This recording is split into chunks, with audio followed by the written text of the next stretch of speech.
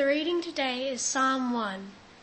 Blessed is the one who does not walk in step with the wicked, or stand in the way that sinners take, or sit in the company of mockers, but whose delight is in the law of the Lord, who meditates on his law day and night.